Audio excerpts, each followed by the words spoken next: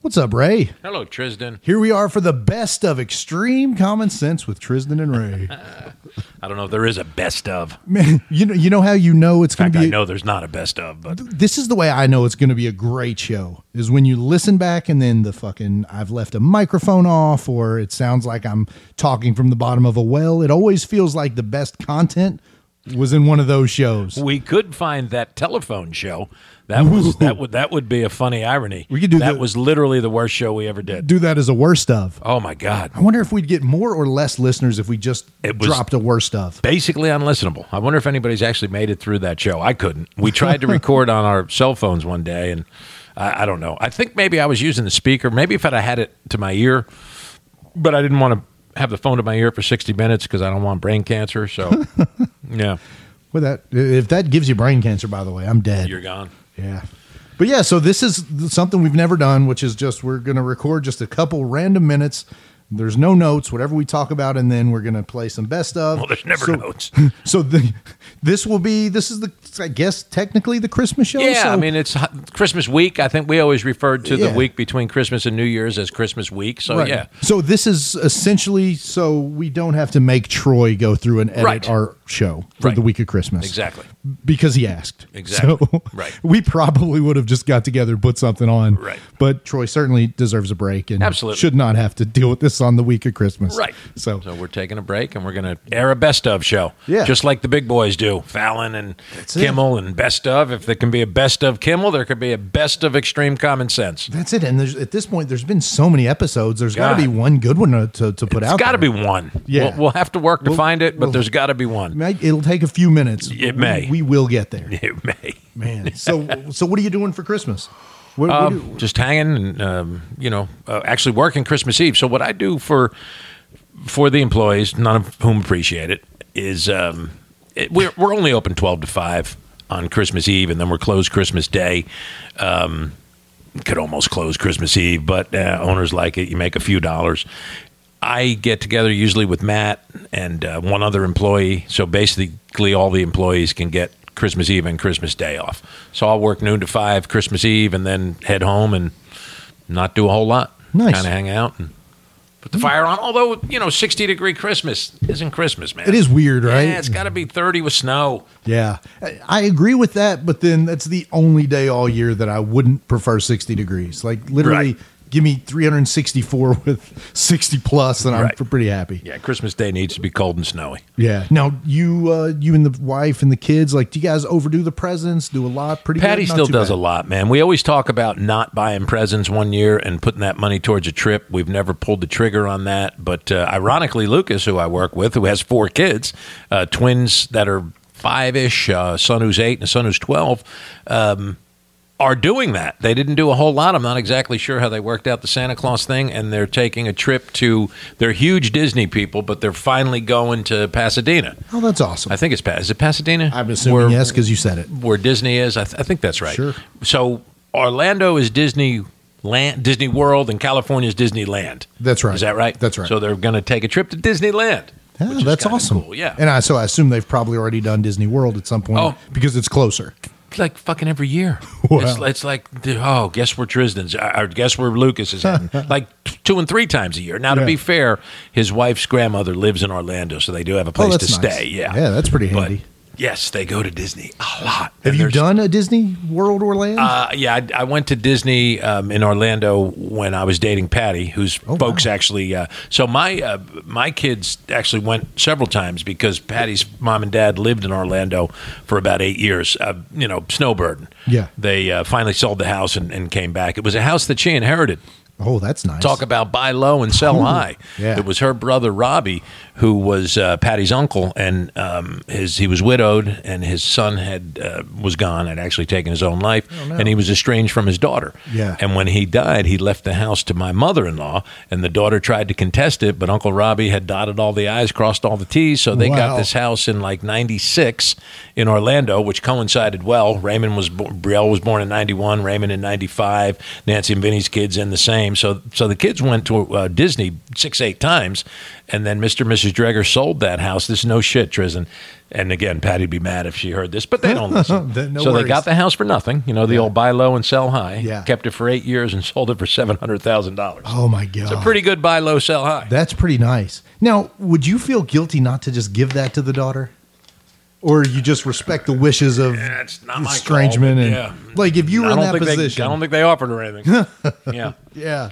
I mean, Possibly. I probably would. But I would too, but it also feels a little shitty. And again, who knows who was right? And, you know, I usually blame the parents, but, you know, if you didn't have anything to do with them while they're alive, then you really kind of lose a bit of the interest in their stuff when they pass. Yeah, too. right. So I see both sides.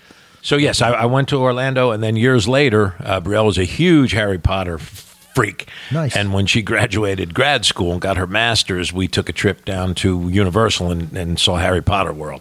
And it's great. I mean, it's Disney. It's all first class. And, you know, I wouldn't want to go every vacation there, but, you know, I went once and haven't been back. I'd go again. And those things everybody should probably do a time Disney or is two. probably like Christmas. I always think Christmas is great when you're a kid and when you have kids. But in between is like, you know, it's not. To me, Thanksgiving is the adult holiday. Yeah. You know? I completely agree with that. I got a quick, funny, random Harry Potter story. So I dated this girl in college, and this is absolutely true, and I swear she was reading the Harry Potter novels at the time, and she told me, and I forget the context, she was talking about reading the last novel in the J.K. Rowling book, and I don't know why. Like maybe she was crying or sad or something. I was like, what's going on? Harry Potter die? And she goes, yeah, he dies at the end. And I was like, well, holy shit. So then the movies come out a couple years later, whatever, and I never watch. Like 2 years ago, I finally say, well, I'm going to watch him, but amazed that he dies at the end. So spoiler alert, if you haven't seen Harry Potter, I'll allow you a few seconds to turn it off. He doesn't die at the end. And That's what I was going to say. I was so happy about it. I don't remember Harry dying. I lived for like 20 years thinking that it ended with him dying. And I don't know if I just misunderstood. Did she misinterpret something? I mean, I have no, she was fucking with me. I don't know, but I was so excited to finally in like 2020 watch the movies. I was about to say to you, Harry Potter died? Yeah. So I don't know how we crossed our wires, but I remembered for 20 years that Harry Potter, I guess, was killed by Voldemort. Or however you say his name, and so it literally made my life to finish the series. Like, Harry Potter's still alive. That's great. It was so wonderful. So one of the dumb things. I was probably drunk, but anyway. So Merry Christmas, Merry Christmas, and Happy New Year. And yeah, man, you too. With that, we'll get out and we'll start this again next year. Yeah, we might as well just do it again in 24. Yeah, we'll, why not? I'll make my decision before the next show. We'll find out if I'm going to be in running for the State House. That would be cool. And 24 may be an interesting year because in spite of all of the protestations on both sides, right now it appears it will be Mr. Trump and Biden. Yeah. And for those of us that are a bit of political junkies, it's going to be at least an entertaining year. Entertaining. Oh, God. It's going to be also stressful.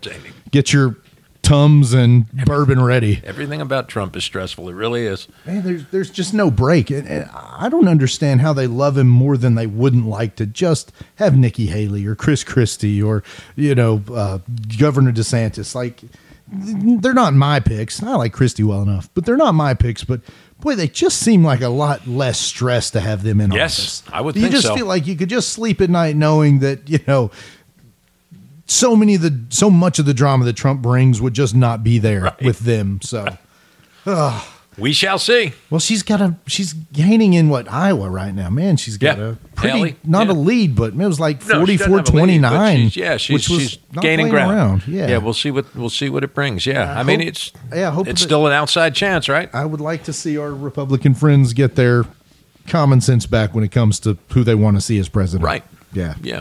Since our show is common sense based. It's common sense based. All right, man. Well, you want to call it a day? We'll go eat some Christmas pumpkin pie or whatever it is you Christians do for the holiday. Mince pie or fruitcake, man. I like fruitcake. I'm the only person that likes it. I also like fruitcake. Nothing wrong with fruitcake. People always shit on fruitcake. It's not bad at all. I don't think so. No, I mean, yeah, you go to the store and you get one of the generic ones. It's okay. A little rough. But you get some of the, there's really homemade good fruitcakes. Yeah. I agree. Something we agree on. Maybe it's a Democrat thing. That's it. Left-wing fruitcake. All right, Ray. Happy holidays, man. Merry Christmas. You too, brother. All right. See you next year.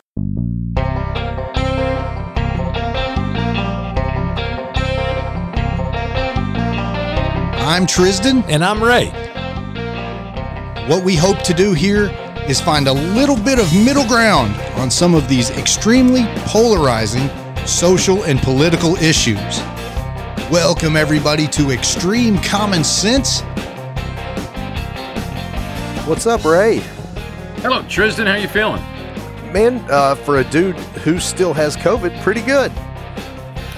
Yeah, I mean, you can test positive. So it's like you can test positive for a while. Yeah, I think I'm 9 days from our last show and still positive every day. But luckily, I mean, the symptoms have been very mild. It's just because it's scary to hear the term COVID. I just wake up every day like, oh, am I going to have pneumonia? But I just, the symptoms have been really mild. They've just lasted a long time. Do you test yourself every day? I've started testing myself every day since day 6 or 7. So like the last 4 or 5 days, I've tested every morning. Are those Mr. Biden's test kits? You know what? I got a couple of them at the local Dollar General, and then some of those, were some of the government, they mailed them to you ones. So, a couple different kinds. So we're back in the saddle. Yeah, back in the saddle. Some pretty cool stuff going on this week. And this is one of these shows. We're not like 6 shows ahead.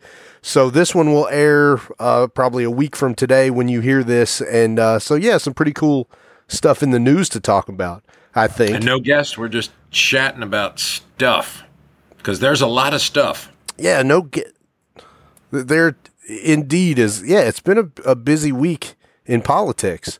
So one thing I would like to say, this is a kind of cool pre-show, I guess, or pre-topic story. I'd like to say congratulations to our buddy Jamie, who probably isn't listening, but nonetheless, who has the True Crime Cast. Sure. Good friend of mine. And he flew to Boston this week to record some TV shows, some true crime TV shows. So Pretty excited for him and excited to see those air on Court TV this fall. So if you're a true crime fan, look for our friend of the show and friend of me personally, Jamie, with True Crime Cast, as he begins his TV career a little bit. He's a nice guy, but he's got a face for podcasting. Does he know that? Wow. Pull that out on him when he's not here. Yeah, it's just what happens. I try to say something nice about somebody, and this is the direction it goes. Just kidding, Jamie. You are a very, very handsome man. I actually talked to Trizdon about that when you left the studio. No, that's really cool. Congratulations. That's neat. That's really cool. Yeah, it's pretty awesome. And he's actually he's a big wrestling guy, and he has worked sort of a friendship with the wrestler Jericho, who also has a podcast. So he does true crime with. So he's enjoying the fruits of his labor with his podcasting. It's really paid off for him. That's what I was going to ask you. How did that evolve? That's really interesting. Man, I knew the TV show or his friendship with Jericho. Well, both, yeah. Well, I think the TV show. I think they reached out to him through his podcast. The Court TV, and sort of the same with Jericho. It just sort of evolved. I think I don't remember if Jericho had reached out to them about a case they had covered, or vice versa. But it sort of sprung into this thing where they do a lot of cross shows, and Jericho comes on with them. They go on with Jericho, and they've got this little relationship, which is just fantastic. Man, that's great. That's cool. Pretty cool stuff. So and today we're up in the air on a studio, so hopefully you won't know that from listening to the audio, but we don't have our Berea studio is no more, so we've got to find a spot. So this is a web show, and the reason I bring that up is because I know our producer Troy is working on some pretty big things, and we're going to start doing some commercials for Troy. So if you've listened to this show and you think to yourself, man, I'm better than them, which you probably are. You can actually reach out to us on Facebook, and we'll have some information on how to reach Troy really soon. But he's doing some really big things in the podcast world, and so stay tuned for that. So that's kind of cool for Troy and Front Porch Studios. Yeah, and I miss our little studio. It was a very quaint, neat place to record a show, a podcast. Yeah, me too. And we now have our own equipment, but it's just a matter of sort of me getting done with COVID and figuring out where we're going to put it so we can go somewhere with windows and look at each other in person when we yell at each other. Yeah, it's been a while since we've done in-person show, hasn't it? Yeah, man, and this a little bit, this sort of Zoomish format, it's a little bit like work. So it is a lot more fun to sort of sit in a studio and chat more than it is to stare at a computer for an hour. Yeah, that's true. That is true. And you see yourself. So I guess, Ray, yeah, right? we have to look at our own faces. So first thing I've got written down here on the list of things to talk about, gas prices. Seeing some gas prices go down. What are conservatives going to complain about every time you talk to them? 30 straight days or something like that. It's crazy. Yeah, now will Brandon get the credit, or is this somehow Trump has created cheaper gas from Mar-a-Lago? Well, he's not in Mar-a-Lago. They close it for the summer. They close it for hurricane season, late summer, and he's in Jersey. He's in Bedminster. I don't know if I ever mentioned it. I'm also from Jersey. Yeah, I know where Bedminster is. Oh, my bad. You are. My bad. Hello, that's Trump. He's mad that you're talking about him right now. But he is. I hear you talking about me, Ray. I don't like this. He's wintering or summering, whatever the hell he's doing. They get out of Florida for hurricane season, and he spends a couple of months in Bedminster, New Jersey. In fact, they say that Mar-a-Lago is sort of buttoned up, like there's a sort of a skeleton staff. And, of course, we had the big quote-unquote raid a couple of days back, and I'm sure we're going to cover that today. Yeah, man, it was pretty fascinating, and some of the repercussions of that I've found pretty fascinating. So, I mean, hell, we can dip right into that. I wanted to talk some Biden today for sure, and we can get to him, but, you know, Trump does suck up the oxygen in the room almost every time, you know, you're talking politics. So, man, what do you think? What did you think about the big raid? Well, I'd ask you first. What do you think the repercussions were? That's an interesting word to use. Well, and let me start by saying I think one of the fascinating things about we disagree on some of this, and I've sort of evolved to the point that I don't think, or you don't think that a president should really stand trial, an ex-president should stand trial for some of this stuff, just due to the possible divide. And my sort of philosophy has changed to, if you don't prosecute people for wrongdoing, then the next president, be it Democrat or Republican, can come in and do worse stuff because he knows that there's no repercussion. So again, Republicans think, well, now I don't want my guy to go to court, but what happens when that's Joe Biden? And what happens when Joe Biden does something, or Hillary Clinton, or any of these people that they hate so bad? Look, if we don't hold Trump accountable, then you can't hold our guy accountable. So it has to be, in my opinion, it has to be something that there is some accountability. Now, whether that's jail time or what, there should be something. So, man, I think, you know, as long as this is not political, as long as this is not Democrat somehow doing this out of some type of weird political game, I mean, if this is a crime, it's a crime. That's sort of my thought, and let's see where the evidence leads us. I mean, obviously, they don't just raid people's homes for no reason, right? No, I mean, it did seem to up the ante, you know, and now apparently there was somebody inside of Mar-a-Lago who actually alerted them being the FBI, to this cache of documents and so forth. So, I mean, the whole thing is getting crazy. Now, I will tell you what I think, Trizdon, is really dangerous and reprehensible. Marjorie Taylor Greene, leave her out. She's completely nuts. But Rand Paul, who actually represents you and me as a Kentucky U.S. Senator, is there talking about how, based on absolutely not a shred of evidence, that the FBI may well have planted evidence while in Mar-a-Lago. Now, that to me, I'm not even sure where there is. Everybody wants to make everything about moral equivalency. Well, nah. My right-wing sister in New Jersey does it all the time. I know you are, but what am I? I know you are, but what am I? Trump's bad, Hillary was worse, right? You know, Trump's bad, Clinton was worse. Trump's bad, Biden was worse, yada, yada, yada. I don't see an equivalent on the left to saying something as irresponsible as the FBI may well have planted evidence with absolutely no lick of proof of that whatsoever. Rand Paul completely pulled that out of his ass, went on Fox News and said it, and then the acolytes believe it and start to repeat it. And there's just, to me, nothing more dangerous or reprehensible. The man is completely full of shit. And he represents us. Well, and I think you've seen a lot of that because, I mean, that was January 6th. That wasn't our guys. That was Antifa in disguise. There is, to be the anti-participation trophy group, there is a lot of we can't take blame, and it's got to be somebody else's fault. And I mean, that is tough. And I'll tell you where that Planet Evidence started. Trump on his Truth Social platform posted something that sort of mentioned, I hope nothing was planted. And of course, after he posted that, it's been parroted on Fox News now for 2 or 3 days.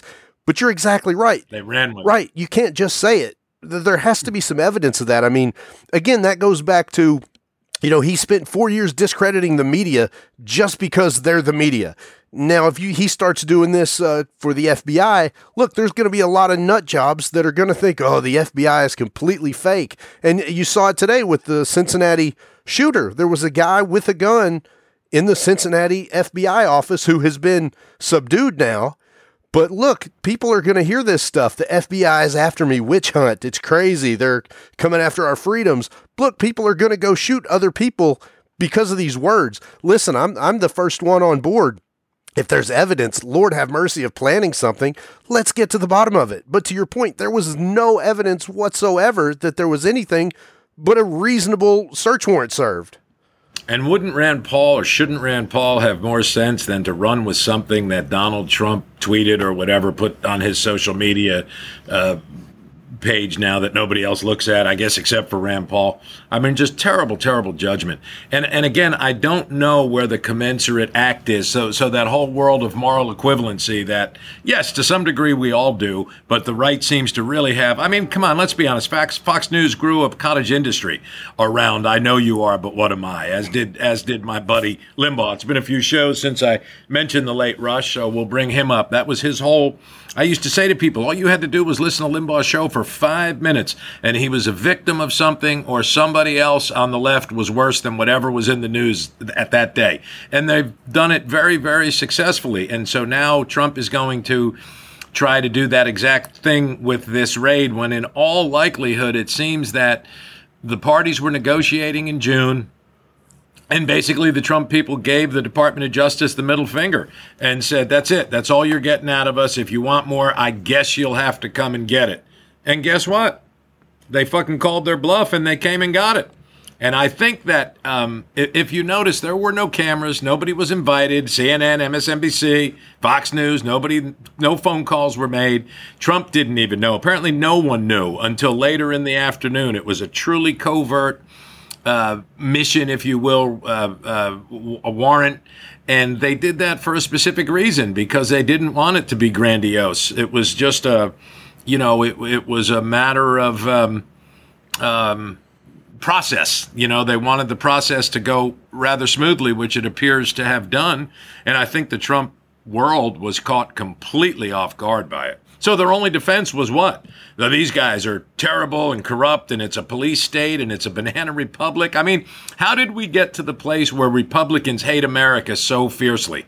I thought these were the law and order people. I thought these were the Blue Lives Matter people. I thought these were the people who had respect for things like the FBI and the Department of Justice and rules of law. What happened to that? There seems to be none. It certainly feels like it goes out the window the moment it inconveniences them. Police lives matter more than anything else until those police are standing in front of the Capitol on January 6th. Police matter more than anything until they're, following through on a search warrant of a Republican. Look, a fair guy. Right. And look, let the courts work it out. Nobody's saying, look, Trump's 100% guilty. They went in there and found all this stuff. Look, we don't know yet. It's up in the air, but let's see where it takes us. He could be very guilty of many crimes. He could be not guilty of any crimes. But that's the whole point of our justice system is there's due process. They had reason to believe there was something in there, assuming that it was unpolitical, and they went in there to see what evidence they had. To your point, that they were still looking for evidence from a previous discussion. Look, let it play out, and then we'll know. But see, Trizdon, but it doesn't make the FBI bad folks. But to them it does. You're making a very logical, linear, common sense argument or example. You're using common sense. Common sense kind of lost on the MAGA people. And I'd like to state right here that there's a huge difference between MAGA world and conservatives. I've said this 1,000 times on this show, or at least 10. I have a lot of respect for conservatives. Two of my favorite, I didn't only had two uncles, but both my uncles, very conservative men, Republicans, loved both of them, learned a lot from both of them. They led lives that were wholesome. A lot to be said for conservatism, a lot to be said for the Republican Party that we knew. This is not MAGA world. MAGA world is filled with conspiratorial leanings. It's filled with hyperbole, overblown hyperbole. It's filled with fantasy. It's filled with, fake news, which they co-opted now, and CNN is fake news. I mean, and this is the danger of a guy like Rand Paul saying that the FBI picking up on Trump's lead and saying the FBI may have planted evidence, because what does that do? It undermines the faith that you have in the institutions that make America work, and that, ironically, make America great. Not again, but make it great. And once you start to undermine those institutions, be it the FBI, be it the Department of Justice, be it the court system generally, which is what they're now doing, well, that's when people start to lose their trust in democracy, and that's when it opens the door for autocracy. And that is really the fucking danger, is that American democracy is in peril as this guy continues his charade, this guy being Trump. It really is. And again, Trizdon, are you going to tell me, if you're in the world of MAGA, that Hillary's server with her emails is equivalent to Trump literally trying to stop American democracy, literally trying to overturn an election, literally trying to stop the process and make him the victor in a race that he lost? This is going to be a terrible analogy, and it's going to be one that you'll know well. I've often said this about Pete Rose. Arguably one of the greatest hitters ever. Some might say the greatest. He's got the all-time hits. He's not in the Hall of Fame. And people will say, well, Babe Ruth was a drunk, and Ted Williams, I'm not sure that Ted Williams did this, but he may have. Ted Williams beat his wife, and Ricky Henderson was a bit of a degenerate, and this one did steroids, and maybe somebody else was, I don't know about a murderer, but there's some real egregious folks who are still in the Hall of Fame, but Pete is not. And my point is, well, those things are bad, but the worst thing that you can do, literally, is to manage a team and bet against it. Now I'm not saying 100% that that's what Pete did, but I believe that's what he did. I believe that's the goods, if you will, that Bart Giamatti had on Pete that kept him out of the Hall of Fame. They went to him and they said, Pete, because we know he was a degenerate gambler, we have evidence that you bet against the Reds when you managed them, and there is no greater crime than that in all of sports, so we're going to keep you out of the Hall of Fame. I don't care what the crime you want to tell me, whether it's her fucking server and emails or Bill getting a blowjob in the White House or whatever other things. When you have a president who's actually trying to overturn the results of an election to keep himself in power, that's the worst that there is. There's nothing more egregious than that as pertains American democracy. And that's where we are with Trump. And it's provable. It gets more and more provable each day as you see this thing play out. Yeah, he doesn't take a break and step back and sort of allow room for, well, maybe I lost. I mean, he really has doubled and tripled down on this lie. And it is just, it's overtaken, a pretty large swath of Americans. Here's one point I'll make. And you raised a great point earlier in the week when you and I were just having a conversation. James Comey in the FBI, who now, of course, is the FBI is completely now partisan, deep state, whatever, because of the Trump raid. He served a warrant on Hillary a week before the election. Right? So, listen, where was the outcry? I don't recall any Democrats saying, oh, it's all fake and it's completely partisan. Like, I'm sure there was a little bit of, man, that's pretty suspect timing. Yeah. Like it was suspect timing for sure. Yes. But that's a great point. They were pissed. People on the left were pissed, and there's some who still believe that caused Hillary to lose that election, which gave us Trump, if you will. But yeah, I don't remember people on the left. I didn't see AOC on there or Chuck Schumer saying that the FBI is out of line and they're corrupt and I mean, that's what I'm kind of saying. I don't see the equivalency on this thing. I just don't. Maybe somebody can point it out to me. I'm sure Hannity would tell me at length. But so much of that is just bullshit. No, it really feels that way, and I try to wrap myself all around the tree to try and not just be a partisan hack on this because, I didn't love Trump before, January 6th. I was probably never going to vote for Trump. Although, I think like a lot of people in the middle class of America, I sat when he ran and I thought, well, maybe he won't be too bad. I don't know. Maybe he'll be fine. Like I wouldn't have voted for him necessarily, but I was willing to give him a chance. And of course, anybody who wins the presidency, I feel like does deserve a chance. But right, man, at the same time, there's no excuse or no justification for undermining our democracy. And I felt the same way. One of the reasons I dislike Trump as a president is somebody who works in the very fringe bottom of media. When you're trying to sow that discord among basically any media and news outlet, because if there's a chance it doesn't agree with you, you want to be able to stand up and say, well, it doesn't agree with me, so that's fake. Look, there's greater implications for doing that. Like it doesn't just get you out of having to, be held accountable for some dumb thing you said or did. Like it's far reaching. Look, in the future, people will be able to say this in 20 years from now. People will still be saying fake news if it disagrees with something that they, don't want to have to take responsibility for. So, yeah, I mean, there was a lot of stuff that Trump did and a lot of seeds he planted. But yeah, to your point, this is the absolute worst. You can't take away what makes America literally great, which is the peaceful transfer of power. I get it. Trump's a baby. I get it. He doesn't like to lose. Guess what? Nobody fucking likes to lose. We all hate to lose. But there's a point where you have to say, look, I'm going to walk away from this somehow without deeply fracturing our country, without motivating idiots with AKs to go shoot up the Cincinnati FBI. Correct. So again, so you can say, man, Trump's tax breaks were awesome. When Trump was president, gas was cheap. When Trump was president, there was literally no regulation on business. Every business owner was happy, which is wonderful. Look, all those things could be potentially really good. I get there's people that vote for reasons outside of the reasons I vote for. I understand we may completely disagree with your reason to vote, but we each get that right to vote. But again, you can't fundamentally destroy our country as we know it for a strongman leader. I can't ever wrap my mind around that, whether it's Trump or Biden or Hillary or anybody else. Look, I'm a Cincinnati Reds fan. I'm used to losing. I don't mind losing. I can wait 4 years and vote again.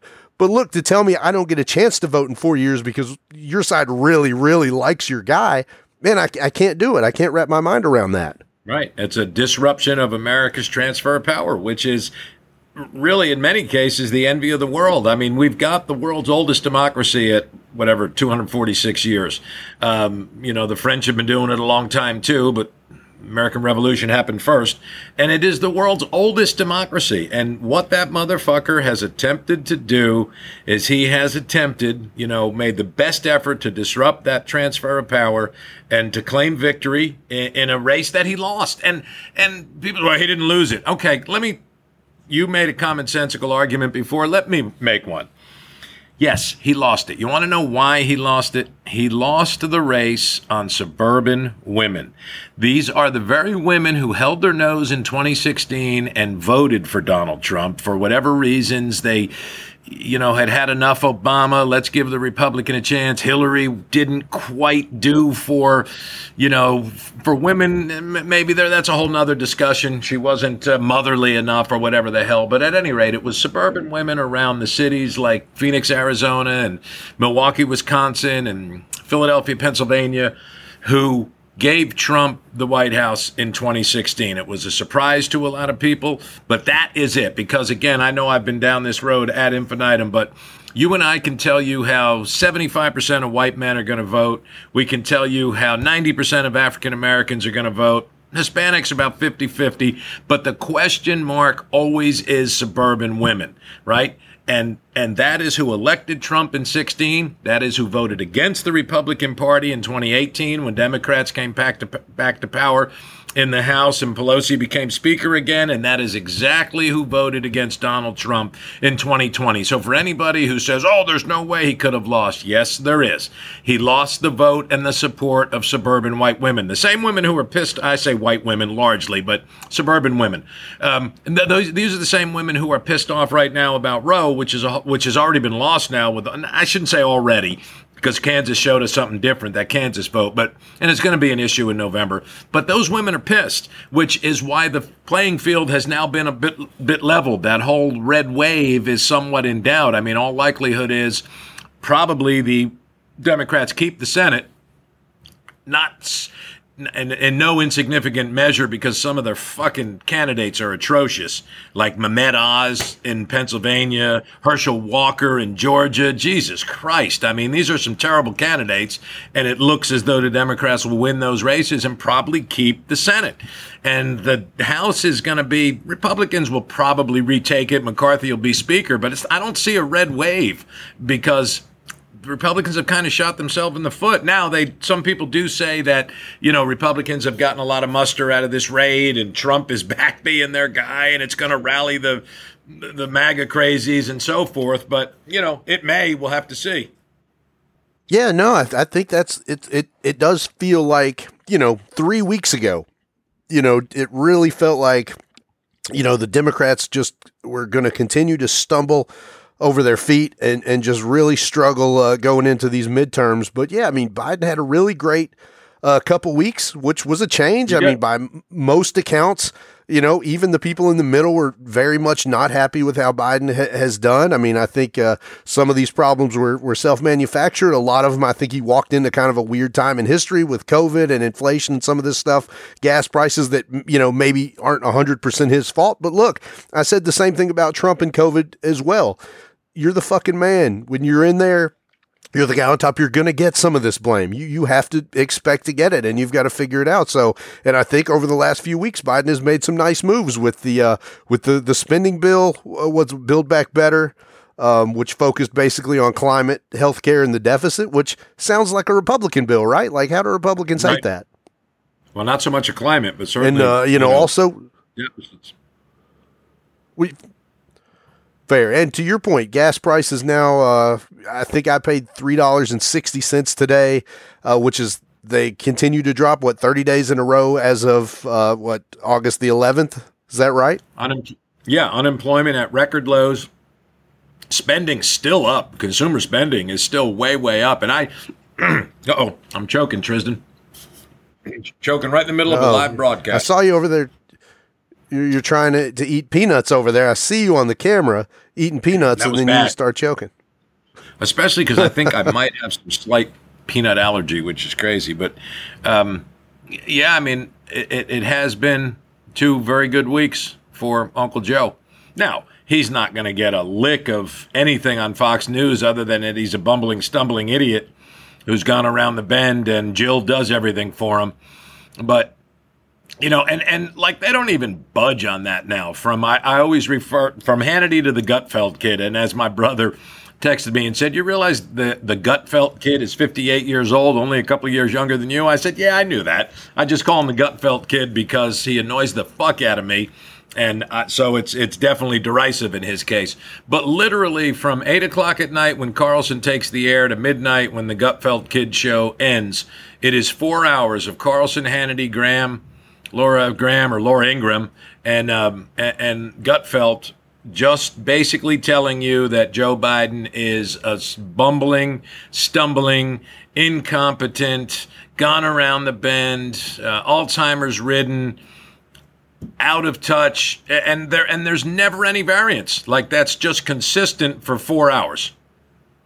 Well, and my question to you, Ray, is, you know, if you go back to the 2020 election, I think one of the great things that Fox News did for Joe Biden was to say every time there was a hot mic, what an incompetent imbecile he was, because as soon as he debated Trump and sounded like a somewhat normal, totally, you know, political person, then that argument kind of flew out the window. And I think that I attribute a lot of that to just them painting this picture of this person who should be wearing a diaper in a nursing home to, oh shit, well, he's probably sounds like every other politician at, you know, certainly at that age. They set the bar really, really low, didn't they? Indeed. Yeah. They set the bar really low. And I said to my right-wing sister many, many times, and still say it today, when something that you hang your entire opposition to a candidate on, which is that he's incompetent and drooling on himself and he's filled with dementia, is provably untrue, and you continue to say it and you continue to stay with it, people turn you off.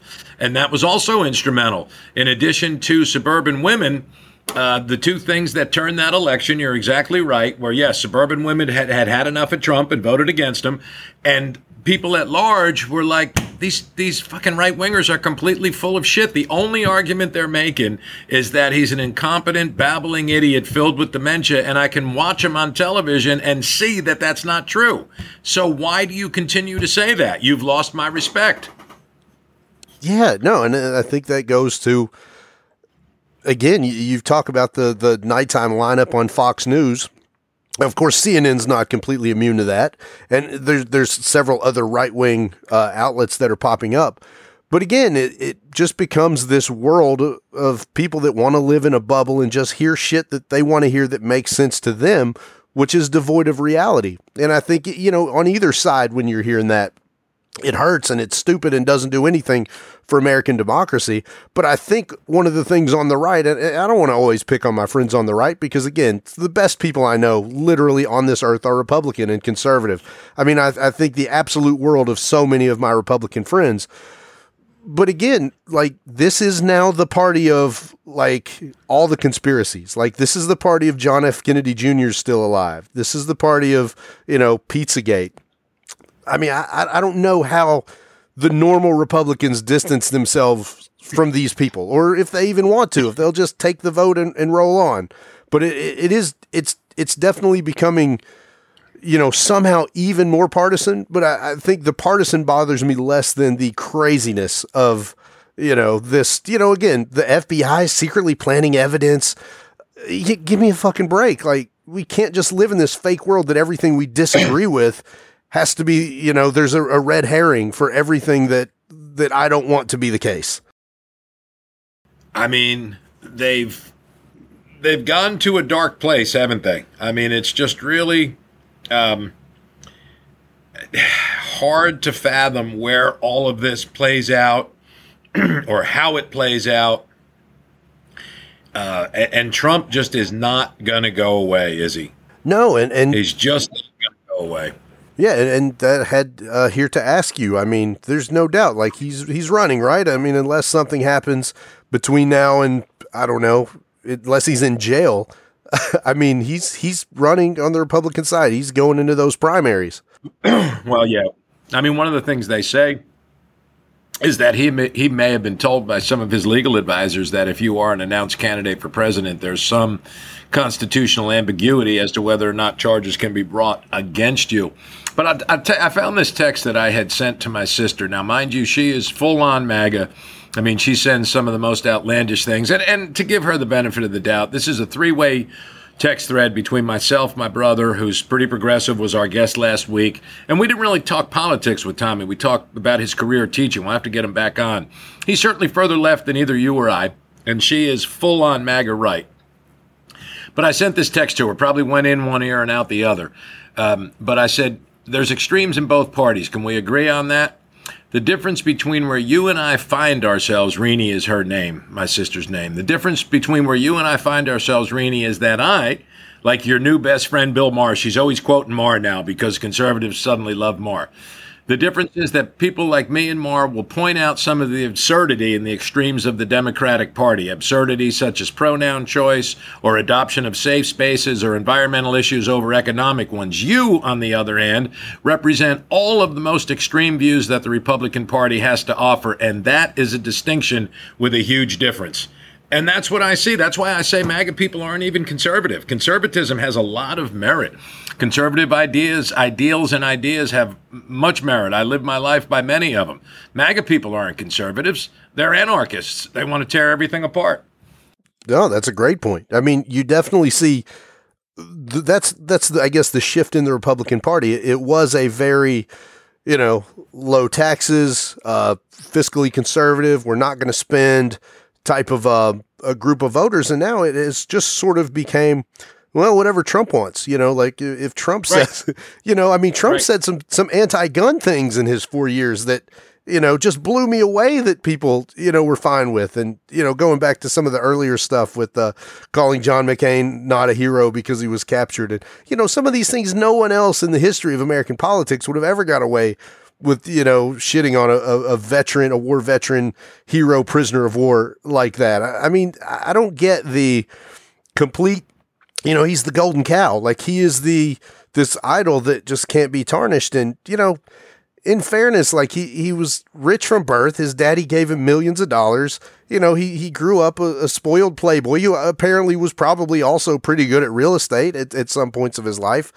But I don't see this love, this fascination, like why he is just worshipable. Figure.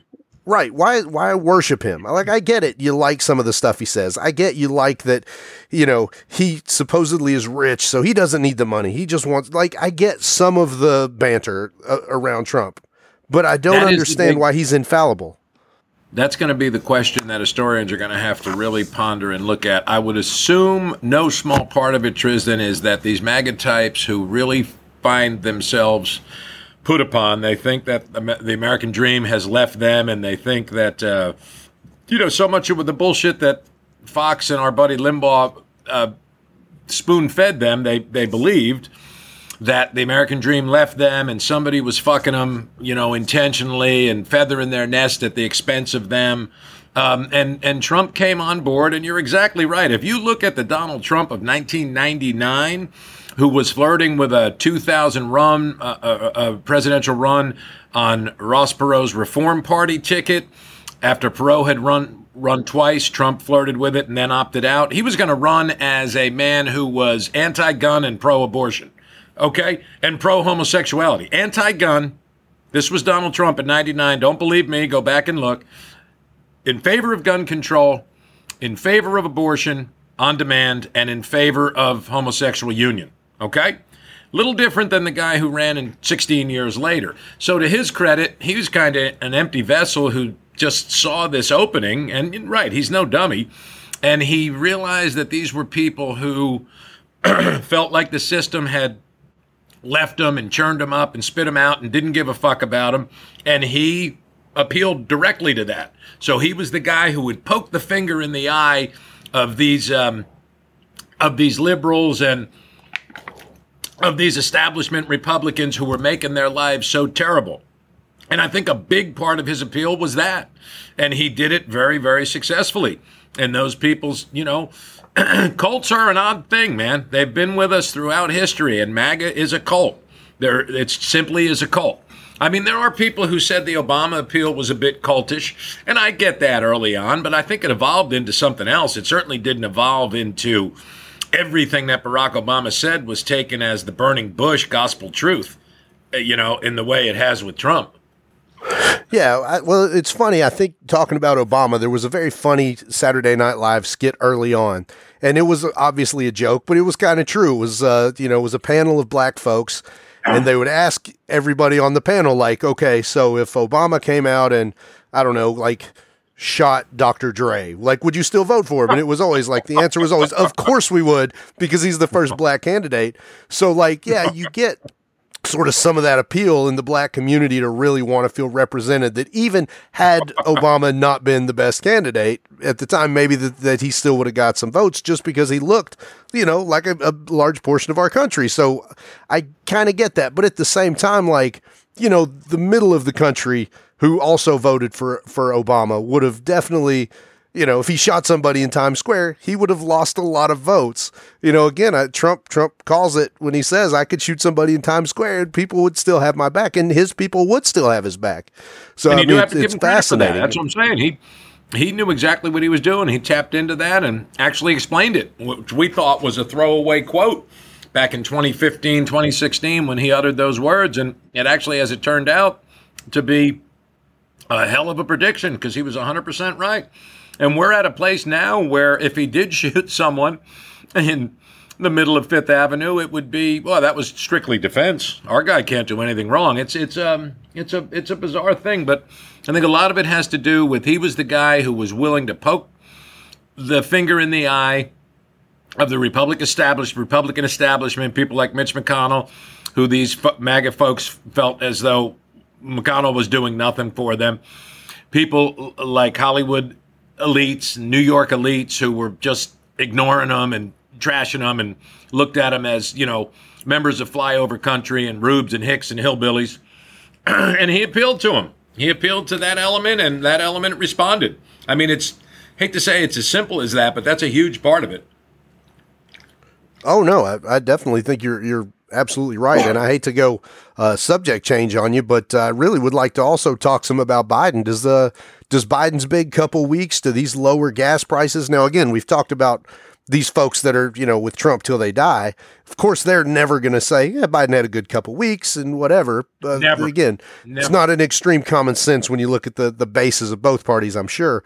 But does this matter? Can he carry some of this through the midterms and into, 2024? Will that matter? Will he run? What do you think? No, I think to your point, it's a way different race now than it was on June 1st. Now, has this raid reinvigorated some feelings on the right? Yeah, we'll have to see about that. But Democrats are in a vastly different place, soon to be September 1st than they were June 1st. But really, Tristan, there are a lot of political advisors who say that the race truly doesn't begin until after Labor Day. Right now, it's a lot of gnashing of teeth and so forth. But the races will really begin in earnest the Tuesday after Labor Day. And so we'll see. I mean, I think if you're a Democratic candidate, yeah, you have to tout those. Biden, perhaps, but really who was amazing was Charles Schumer, the leader of the House, the Senate, the leader of the majority in the Senate, who I think really stuck Mitch McConnell. And that's a hard task. Mitch is you and I have been watching Mitch McConnell a long, long time, being Kentucky residents. And I may not agree with everything that Mitch represents, but I have the utmost respect for him. He's one of the most skilled and skillful politicians that I've ever seen. Man says nothing unless he intends to say it, never gives away his hand, is just such a great poker player. And Schumer one-upped him, completely unbeknownst to Mitch. I don't think he had any idea those negotiations were going on with Manchin and Sinema. I believe the Republicans thought that bill was done, and all of a sudden Schumer resurrected it and just completely caught them off guard, stuck it deep up their ass and broke it off.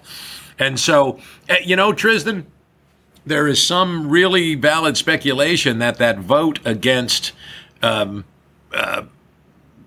veterans' benefits for burn pits was Mitch. And this is where it is childish and still high school. None of us ever quite get out of high school. Mitch had his nose out of joint so badly that he told Republicans to vote against that because that was something that needed 60 votes, not 50. And Jon Stewart got involved and truly embarrassed Republicans. Jon Stewart made Republicans look like assholes. And then the vote wound up being 83-11 or whatever the hell it was. But that was kind of disgraceful. They were voting against this aid to veterans simply because Mitch's nose was at a joint because Schumer had beat him badly on that bill. And so he told his coalition or his caucus not to vote for the veterans benefits, which was just one more black eye because Stewart made them look terrible. So there are some things running against Republicans. I think their backs are up against the wall a little bit. And as I said before, I don't know the House as well, but they nominated some fucking terrible Senate candidates. Yeah, and I will say this too, man. When Jon Stewart gets involved, Jesus Christ! I mean, John's on the right the right side of history every time he's saying anything as far as our veterans, 9/11, first responders, and thank God for John. I mean, thank God for him getting these people the benefits and the insurance and things they deserve. And it always goes to me, man. Republicans will take a lot of credit for being the pro-military party, a lot of credit for being the pro-America party. They love to fly the American flag. But when it comes to, we're actually going to have to pay some money to take care of these guys. A lot of times they're on the wrong side of it. How do they shoot themselves in the foot on stuff like that? I mean, you've got to get the bill right for first responders health insurance, for the burn pit, the military members who were, worked in burn pits when they were active. Like, we have to take care of these people. Look, whatever we have to do. So, man, to me, that was fascinating that they, of course, didn't vote for that, like you said, as a direct result of the Build Back Better vote. But I guess my question for you would be, what about Jon Stewart for president? Why not? Although, truthfully, it's been fairly well proven that, and Trump wasn't the best example. Eisenhower, prior to him, and even U.S. Grant, Washington, you can't say because he was the first president, but it's really not a place it's not the place for entry-level politics. That's why governors make pretty fucking good presidents and some senators, but you need some executive level experience. Trump was a disaster, not a place for entry level. Eisenhower, the country was in great shape post-World War II. Ike didn't do a hell of a lot. Ulysses Grant, by all accounts, not a great president. And these were all men who started their political career in the White House. So, that whole notion of celebrity, I don't know. And we're more obsessed. I guess Americans have always been celebrity obsessed. But we seem now to be more celebrity obsessed than ever. And I would take a step back and say, but I'm a political hobbyist, and I'm also in a minority of probably, I don't know, if you had 100 people gathered, there might be 5 of us who actually say, I've never asked you this question. I'm one of those crazy Americans who actually believe there's a lot of very good people in Washington, D.C. and in Frankfurt. Yeah, there's some shitheels and there's some scumbags, but I'd say it's 80-20. I think there's 80%, and that's both sides, Republicans and Democrats, who want to do the right thing, who are there for noble reasons. Maybe I'm a naive fool, but that's the way I believe. I don't think politician is a dirty word. I think it's a noble calling. I think it takes a hell of a lot of work. I think politicians largely reflect us. We don't reflect them. They reflect what we want, right? And there's a lot of good people there. So, this notion that every politician is a scumbag, my sister says it all the time. I just think that is a very, very flawed philosophy. I think it's negative and it's wrong. I don't disagree with that. I will throw this out there. To which you say? No, I don't disagree. I completely think, I don't think people get into politics to fuck people over or to do the worst. I mean, just to feather more their often nest. than not. Yeah, I mean, yeah, to your point, I would say it's maybe closer to 70-30 than 80-20. But no, I definitely feel like, and to your point on both sides, a lot of those guys and ladies get in there certainly to try and make the country better and to have them reflect their values. But I will say this about Jon Stewart. Volodymyr Zelensky has done a pretty good job as from comedian to president. So. Yeah, very true. Yeah, very true. Certainly a world hero at this point. But man, let's get Stewart going. Yeah, no, I would be I'd be all aboard. I would just think about that because there was some speculation, and I think it's already probably flown the coop. But and it's funny because I've watched a bit of Shark Tank in the last few months. I'd never watched it, but I've watched it quite a bit. It's an entertaining show, but there was some speculation about Mark Cuban possibly throwing his hat in the ring. But or how about The Rock? We go with The Rock. I would like to hear. I'm open to hear all of what they have to say. I think Mark Cuban is a smart guy, and I think a common sense guy, kind of like us. Right. I don't think you'd probably sit down and he would be a flat completely Democrat or completely Republican, I think he would probably be a common sense president. So I'm certainly open to that. Even The Rock, I feel like The Rock's young, but I guess maybe he's not. But I would be open to looking at what he has to say. I think, too, that the point about basically a rookie president who hasn't been a governor or senator, I think the key is who you surround yourself with, right? Like, you could probably be less seasoned in politics if you're surrounding yourself with people who really know their shit. So That's true. I don't always think like you're doomed to failure having not been a politician your whole life. But, certainly to the point you often make it, it is the only job in America where people kind of say that the more experience you have, the more corrupt and worse you are. So, Right. Yeah, I would be open Politics to seems that. to be the only entity. Yeah. The only entity that is not improved by experience. They want all newbies in there. As far as it goes with Biden, I would be very happy if Joe Biden said, I did what I had to do. I beat the guy who was going to actively work to overturn American democracy, and that was a vitally important win for the country. And I'm going to bow out gracefully, and we'll see what happens. As LBJ said in 1968, I will not, as a sitting president, I will not seek, nor will I accept my party's nomination to be president. I still remember that. It was March of 1968, and I was a 7-year-old kid, and Mom was a huge political junkie. It's where my love of politics came from. I don't think the old man really cared. And my mother audibly gasped. I still remember it as a 7-year-old because that was unbeknownst to anybody.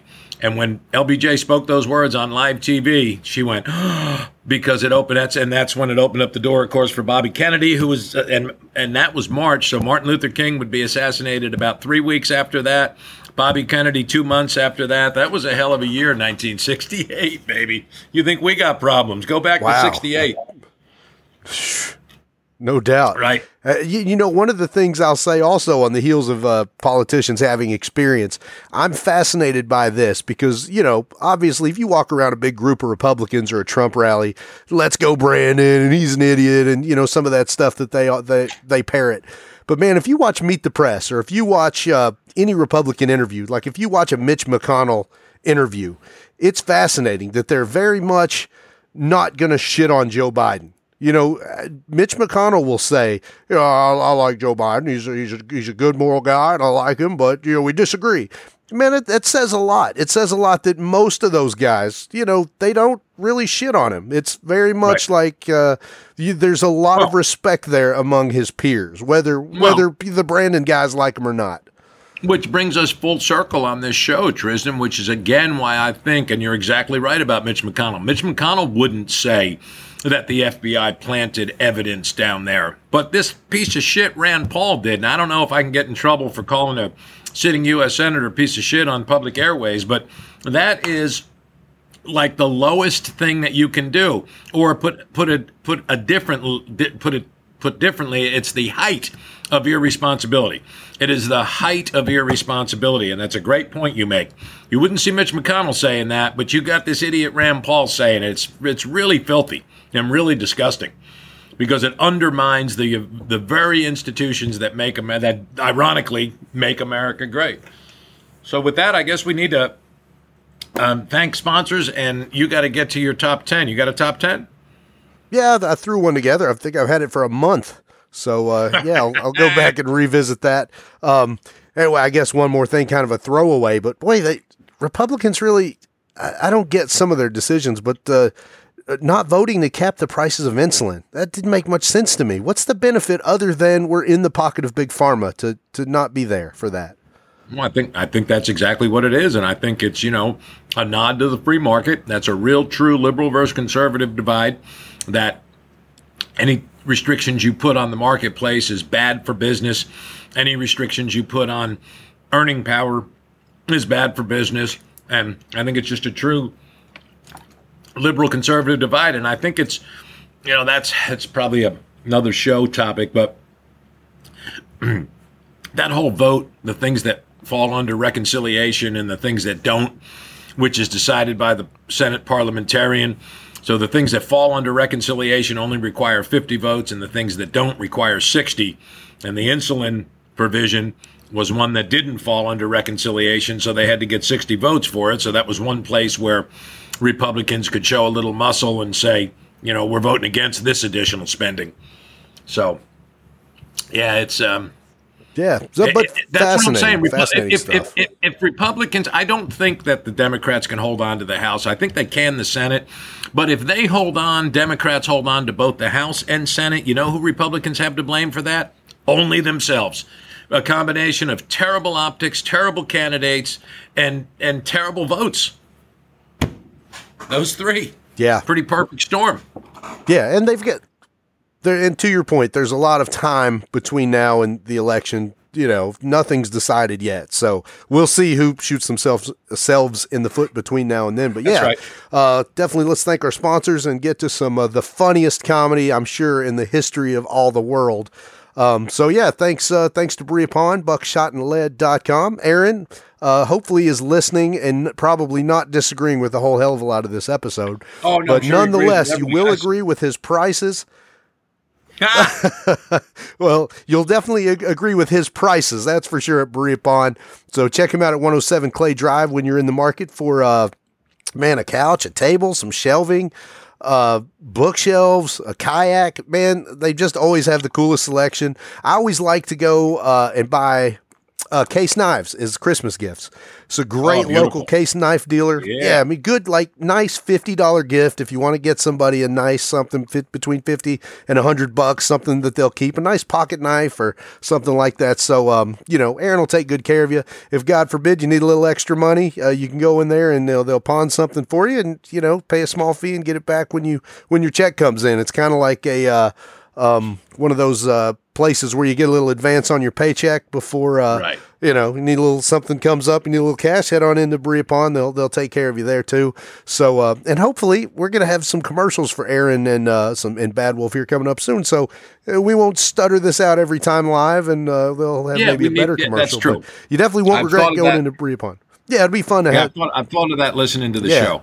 We do need to produce. And Dan is hanging in with us. He actually offered his shop at 711 Chestnut Street for us to broadcast out of. And as Trizdon said earlier in this podcast, we're still kind of working all that out. We sort of had the rug pulled out from under us. Our business, not really yours, but we're working all that out. And who knows? Maybe we'll wind up broadcasting from Dan's place. Man, I would love to. And I think the only even thought or only reason not to is it seems like a lot of equipment to put together every week. So like if you had a corner of that place that we could just leave it set up, man, I would love to record at Bad Wolf. It's so clean and nice and friendly. It's a great environment, for us or, folks that patronize Bad Wolf Gaming. Right. But so we'll see. Hopefully that would be something that would work out. I don't know if they have the space for us to just leave our equipment, but if they do, man, that would be great. Absolutely. We got to work that out. All right, so brother. Well, here, we'll finish with your top 10 because it's much better than mine. I've got I don't know if I can call it a cute joke, but it's a quick joke. I was at the doctor's and he was kind of checking me out and he said, "You're going to have to stop masturbating, Ray." And I said, "Why is that, Doc?" He said, "Because I'm examining you."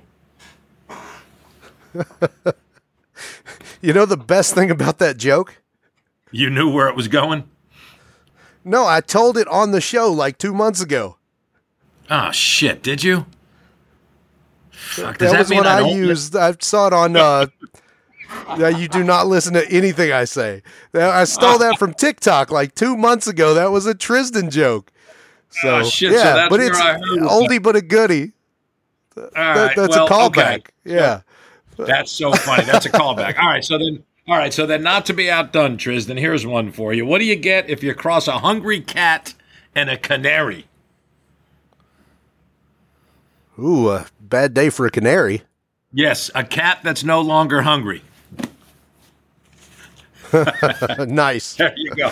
Oh, I am so sorry I stole your job. Hey, we've been doing this for 50 shows. I'm running out of jokes. Man, you're going to have to start utilizing Google. So you certainly knew good stuff. Knew that joke, huh? I did know where it was going. I saw it and I loved it. That's a good one. Oh, all right.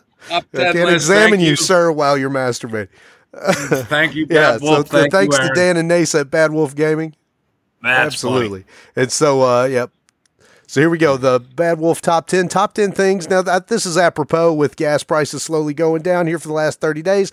Top 10 things Joe Biden is doing / saying to help people with gas prices. So this is the things that Joe Biden is sort of working on behind the scenes for gas prices. Number 10, working on cool new handshake with each member of Saudi royal family. Nice. Number 9, capping oil profits for the big oil companies at 1,000,000%. Number 8, meeting with old friend Corn Pop to flush out ideas. That'll be helpful. Yeah. Number 7, recommending Americans go back to horseback. I like it. Number 6, whatever you do, don't ride bicycles. They are very dangerous, says Joe Biden. Wow. Yeah. Wow. Top 10 things Biden is saying to help with gas prices. How about carpooling? Yeah, it wasn't very funny. Number 4, politely asking Putin if he would mind stopping the war in Ukraine. That might help. Number 3, checking Hunter Biden's laptop for ideas. I bet he's got some good ideas in there. Number 2, starting a national campaign to promote hitchhiking. Yeah. I don't see any problem with that. Nothing could go wrong.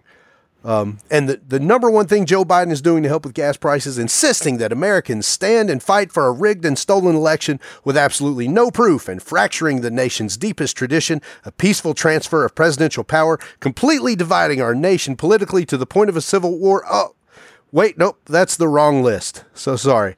That's another guy. Yes, indeed. Joe Biden is not doing that. He's doing a lot of things. Yeah, he's not doing that.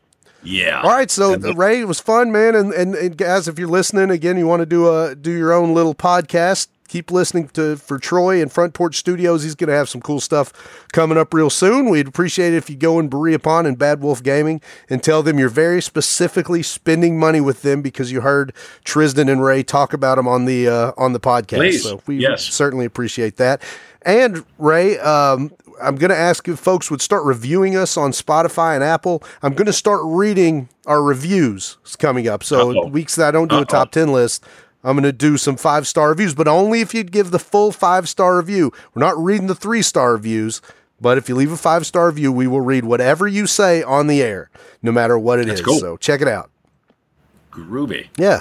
And check us out on Facebook. So, yeah. So thanks again to Troy. Thanks to Nate at Stoveleg Media for helping. And Troy, we look forward to having you back here with us here real soon. And guys, Ray, have a great week, man. Take care. You too, Triz. Thanks, man. Bye-bye. Thanks for listening to Extreme Common Sense with Trizdon and Ray. We hope you had fun and look forward to taking on another topic next week.